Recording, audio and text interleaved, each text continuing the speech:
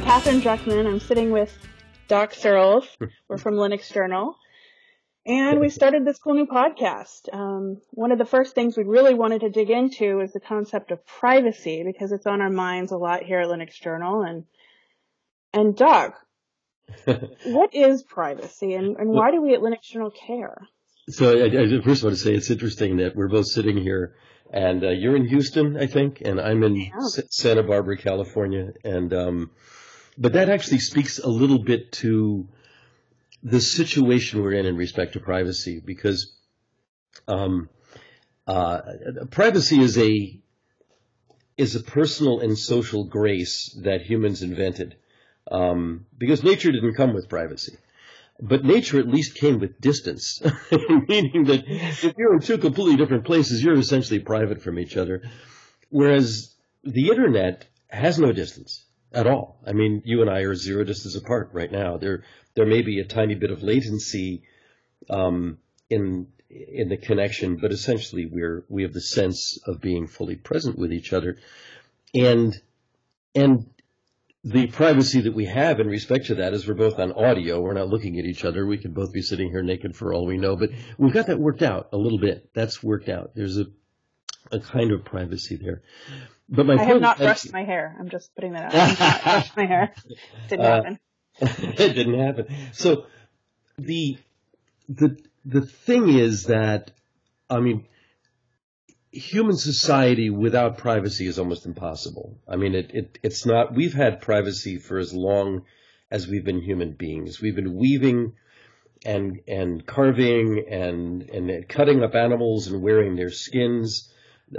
Clothing is a privacy technology. We walk around wearing privacy technology. Shelter is a privacy technology. That's why we have doors and windows and shutters and ways of valving the degrees to which other people can see us. We selectively conceal and reveal parts of our lives and of ourselves in ways that are really quite fully understood in the physical world. And they've been well understood for a very long time, and if not more or less forever, as long as we've had a species.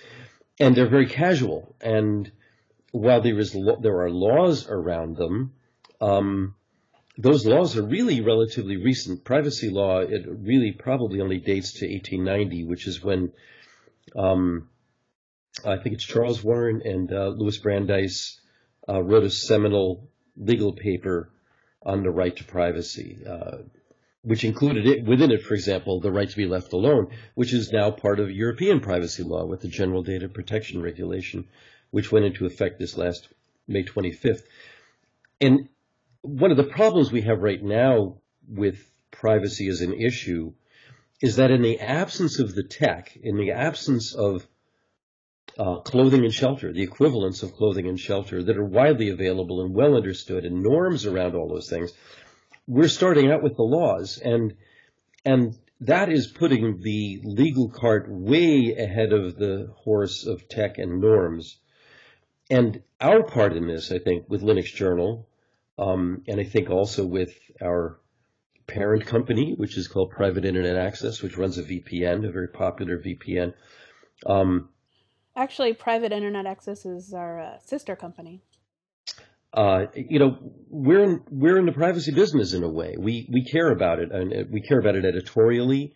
At Linux Journal, we care about it because geeks are the ones that invent things. They're the ones that provide the world with the things we do. We're the equivalent of what the weavers were, and the tanners were that crafted our clothing in prior millennia. And we haven't done our job. I mean, quite honestly, we have not done our job. We've done parts of it. We have crypto. We have onion routing. We have VPNs. Services like that, and these are for the most part still workarounds. We don't have even if we had the tech, we don't have the norms yet, and because we don't have the norms, where for example, in the physical world, it's well understood that you don't plant a tracking beacon on another human being when you meet them for any reason, much less to give them a good advertising message at a later time that your robot will guess at them with. Which kind of gets us to the, your personalization question. The notion, because we have, I'm going all over the map here, but I'll just try and finish a point, which is that the internet basically gave us all a platform for agency. It is the fulcrum that allows all of us to be an Archimedes who said, give me a lever long enough and I can move the world. We have that with the internet. But unfortunately, we've also been in the industrial age ever since Industry 1 in the early 1800s. And our norms corporately, and it's not about capitalism so much as it's really about assuming that only large companies can have full agency and that we live at their grace, that Google and Facebook and Amazon and Apple and Twitter and other big companies, even older ones like General Motors and Xerox, are going to give us what we need. And that's just not true. I mean, clothing and shelter are perfect examples of things we provide for ourselves. Large companies like Nike may make shoes for us, but they are our damn shoes when we're wearing them, and they're not a suction cup on Nike's on a Nike tentacle.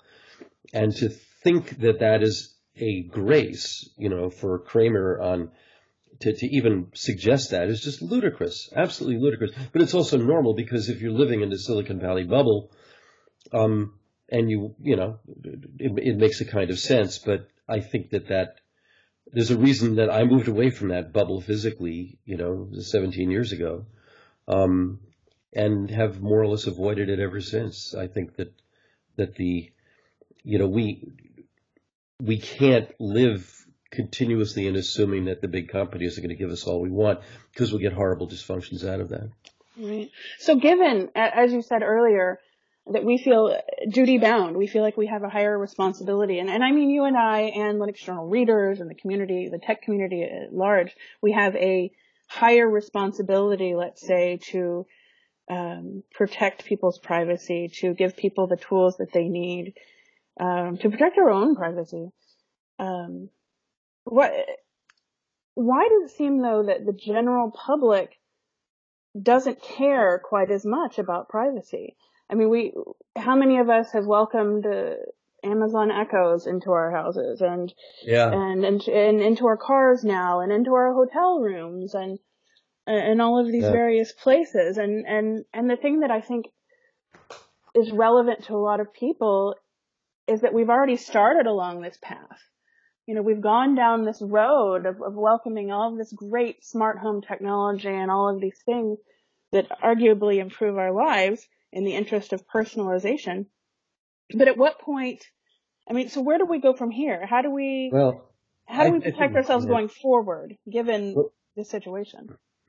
Well, there's a whole lot in that. Sorry, that was a lot. That's good. That's accidentally. You covered a lot, and I think that speaks to most of what we're kind of in the middle of right now. And I think it's a couple things. First, I think it's important to understand that we've been living in the physical world for, a few 100,000 years. And we've been living in the digital world for maybe several decades. We've been living on the internet really only for about 2. We could date the internet that we have now really to April 30th of 1995, when the last of the backbones within the internet that forbid commercial activity went down. That was the NSFNet. And after that, basically, Amazon and eBay and all of commercial activity on the internet began to explode. And then we got sort of all the norms around that. We have browsers and we have ISPs and we have email and but Phil Windley, who's a colleague, he's a computer scientist at BYU and very inventive, and he had a wonderful slide in one of his presentations a while back that was titled the History of E-Commerce, 1995, Invention of the Cookie, the End. Right? We sort of stopped there. And if you told the geeks among us in 1995 that in 2018 we'd still be living with cookies as ways of following people, and that we'd still even have logins and passwords, we'd have thought you were crazy. They, wait a minute, we just invented Reality 2.0 and we're still stuck with logins and passwords and living in other big company silos? It's ridiculous. But it worked really well, and that's part of the problem, because it really worked very well for the industrial model, which says, okay, we'll concentrate power with the big companies that can afford to pay big money to the good programmers and to come up with ways of doing things that give us social graces. I mean, it's interesting to me that, that on the one hand, the Amazon Echo, for example, Alexa, I don't have one, and I wouldn't, but we're at a friend's house, and they said, please don't use the A word. We're talking about Alexa. No, it'll wake up the cylinder over there in the corner. Oh, okay. Really? I mean, it was like a forbid conversation about that. You had to say like the A word, and you almost wondered whether or not Alexa would hear the phrase the A word and then take it for something and then just report that back to the mothership. I think one reason that we are boiled frogs here, we are not that alarmed about it so far, is that there are two things. One is, as my lawyer friends taught me when I was hanging out at Harvard Law School with the Berkman Center a few years ago, no harm, no foul. You really need harms. You need big harms that are really going to get people upset. And in the absence of that, we don't have it yet. In other words, who's harmed here? I mean, yeah, I'm followed around. I have these digital dogs sniffing at my heels, but they're invisible and they haven't done any harm yet, and I don't really care. But there is two things about that. One is there actually is plenty of evidence that people care.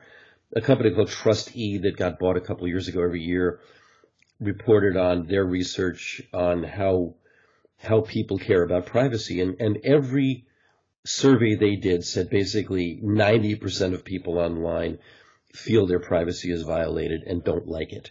There was another study done in 2015 by the Annenberg School at Penn, at University of Pennsylvania. Professor Turo was one of the ones on that. It's been a while since I've looked at it, but the point they were making is that people acquiesce. They've made they know it's a Faustian bargain. They're not happy with it. And please don't assume that an exchange has been made here, that this is a deal that anybody really bought into.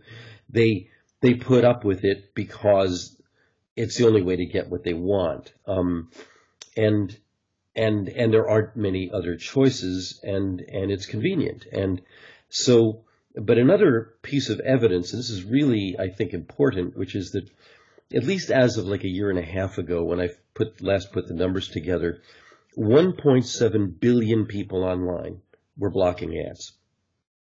Now, why did that happen? It didn't happen in a vacuum, and it didn't happen because what became of the advertising industry, as the way put it, is, well, the ads just aren't relevant enough. Well, that's bullshit. It has nothing to do with relevancy. It has to do with the fact that people that do not track failed. If you look, and I've published a few things, some including in Linux Journal about this, that if you look at the history of searches for, say, ad blocking and for or how to block ads, and also for the most obvious form of evidence of tracking, which is retargeting, you'll find that they both go up almost identically. And also that there's correlation, it's not causation, but there's a lot of correlation there. There was a great Onion headline a few years ago that said, "Woman stalked across 8 websites by obsessed shoe advertisement." Well, that was an example of retargeting. And what happened with Do Not Track is that the browser makers, in some cases reluctantly, but in the case of Mozilla, enthusiastically decided to turn on Do Not Track by default. All that meant was that a request by default would go out from browsers to websites when an HTTP request went to a website to request the file that is the website. That's how the web works. That's how the hypertext protocol works. That there would be a request not to be tracked. It was a simple thing.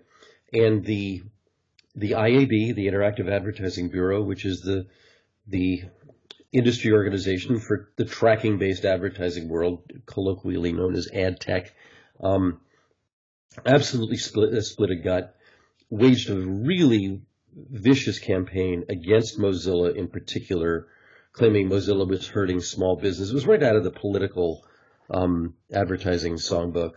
And Mozilla caved in. The weird thing about that is Do Not Track was never anything more than a polite request. It was exactly mapped in the same way as we wear clothing in the physical world. Wearing clothing with buttons and zippers is a polite request to other people not to open those buttons and zippers. And our browsers are private spaces. They're our browsers. They're not somebody else's browsers. We have a sense that they're like our car or our bicycle or our house. They're our private space, our private vehicle on the World Wide Web. And it's important to remember, too, that we're not really going to a website. We say that. We're requesting a file. We're requesting a file from another place on the Internet that we get to view in our own device, on our own software. That is our software and our device. It is not theirs. They do not have the right to invade our machines at fucking all, okay? That's the social breach that happened. And that it became normative did not make it right. And the fact that after the IAB came down hard on Mozilla, that almost immediately ad blockers, which had been around since 2004, maybe even 2003, suddenly shot up. And we have this biggest boycott in human history at this point. Whatever the number is, it's in the billion or point X billion worldwide. And again, it didn't happen in a vacuum. And if it weren't for tracking, we might not have it. But because of tracking, we do. So that's evidence that people actually do care. We don't yet have normative tech for stopping it. Brave is a really cool new browser that has its approach, and Mozilla has an approach, and Apple has an approach. Google will be the last to approach it, but they're going to approach it in some way. But we don't have a standard for it. We don't have a standard for saying, this is my private space. You're not getting in here without me saying so. And permitting only those things that are, non-invasive or just, legit site interests like, analytics that say, yeah, okay, we're counting how many people do this or that or came from here or there, and that's okay. So I should ask you, so what we're doing, because I know you're running our website, and I know you're struggling with what's the right version of Google Analytics to use or what alternatives there are. Why don't you tell us a little bit about what we're doing with that? Well, we have no ads, so we shoes will not stalk you across the internet after visiting on External. We've tried to keep everything to a minimum. We took the approach of tearing it all down and then gradually re-adding conscientiously where we could. We didn't have social sharing buttons on our website until this week because we just didn't want to participate. we tapped out. We're gone. See you later on all of that. And then we decided, okay, well, there's a way to allow people who choose to use some of these services to go ahead and do that. And the way that we added them is, it's actually a project called Sheriff, that was written by, let's say, how's it spelled? Shariff, like sheriff. Oh yeah, like law sheriff enforcement, but sharing. Yeah. Yeah, and it was a really easy thing for anybody running a website to drop in and allow people to share to Facebook and Twitter and Reddit and all these places where you might want to share content, but without those services having any sort of tracking on our end. So things like that, we're just, the first step is being conscientious of it. We had gone down a path before where we had just accepted, I think, that being a product on the internet required certain things. And then we were in a position, fortunately, where we got to say no. We choose not to participate in this anymore. And I think, I think that was an important part of the battle, is just, making that initial choice and then deciding very thoughtfully and carefully what you do want to participate in and how. Getting back to, so that actually raises an interesting point. So beyond the things that we do on, Linux Journal is a website. It's a publishing website. We share information. But what can the geeks of the world as a whole, what is our role in this? So it's a start to sort of try and build these walls between various services and not share information. But what else is there? Is it an education thing? What can we do technically? Where do you see that? Yeah, a lot of people say it's really an education thing. I think the educational side of it is too hard at this stage. I think we need the tech. I think that there are several things. I think the main thing for the geeks of the world is to realize that solving the problem for themselves is not good enough. I think almost every time I've written about privacy on Linux Journal, but not just on Linux Journal, other places I've written it too, one or two geeks will show up and say, I've got it solved. I use Tor. I use, I have my tools. Why doesn't everybody else use the tools I use? Well, that's not good enough. We're so early in this thing. We need to invent clothing and shelter. What is that? We need to have discussions about that and start building stuff that gives us the equivalent of clothing and shelter online and standard ways of signaling what's okay and what's not okay, because that's a big part of what we have in the physical world that we don't have online yet, in part because, as we said early on, we're all zero distance from each other, and this is a really new thing. This is new to human experience. We haven't had that before. And so exposure looks different, and exploitation looks different, and it's not very civilized yet.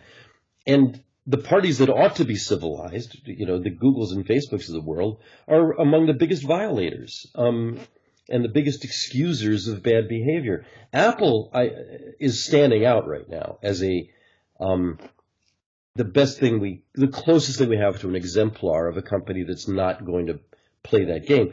And they're doing that because they're selling directly to you and me, or, to customers, and they're not a B2B company where consumers, not customers, are a product. So, it is in their interest to position themselves as that. But I also think it makes a difference for them that, and this is presumptuous on my part, but I think it's significant that they are run by a formerly closeted gay guy who cares a great deal about his privacy, more than Steve Jobs did. And I think they've taken a principled stand on a lot of that. And I should add, however, I have geek friends that say, no.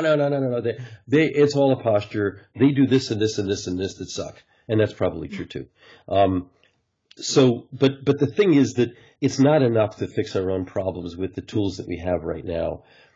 Crypto is clearly a piece of this, but the number of, I like to make a wizards and muggles distinction.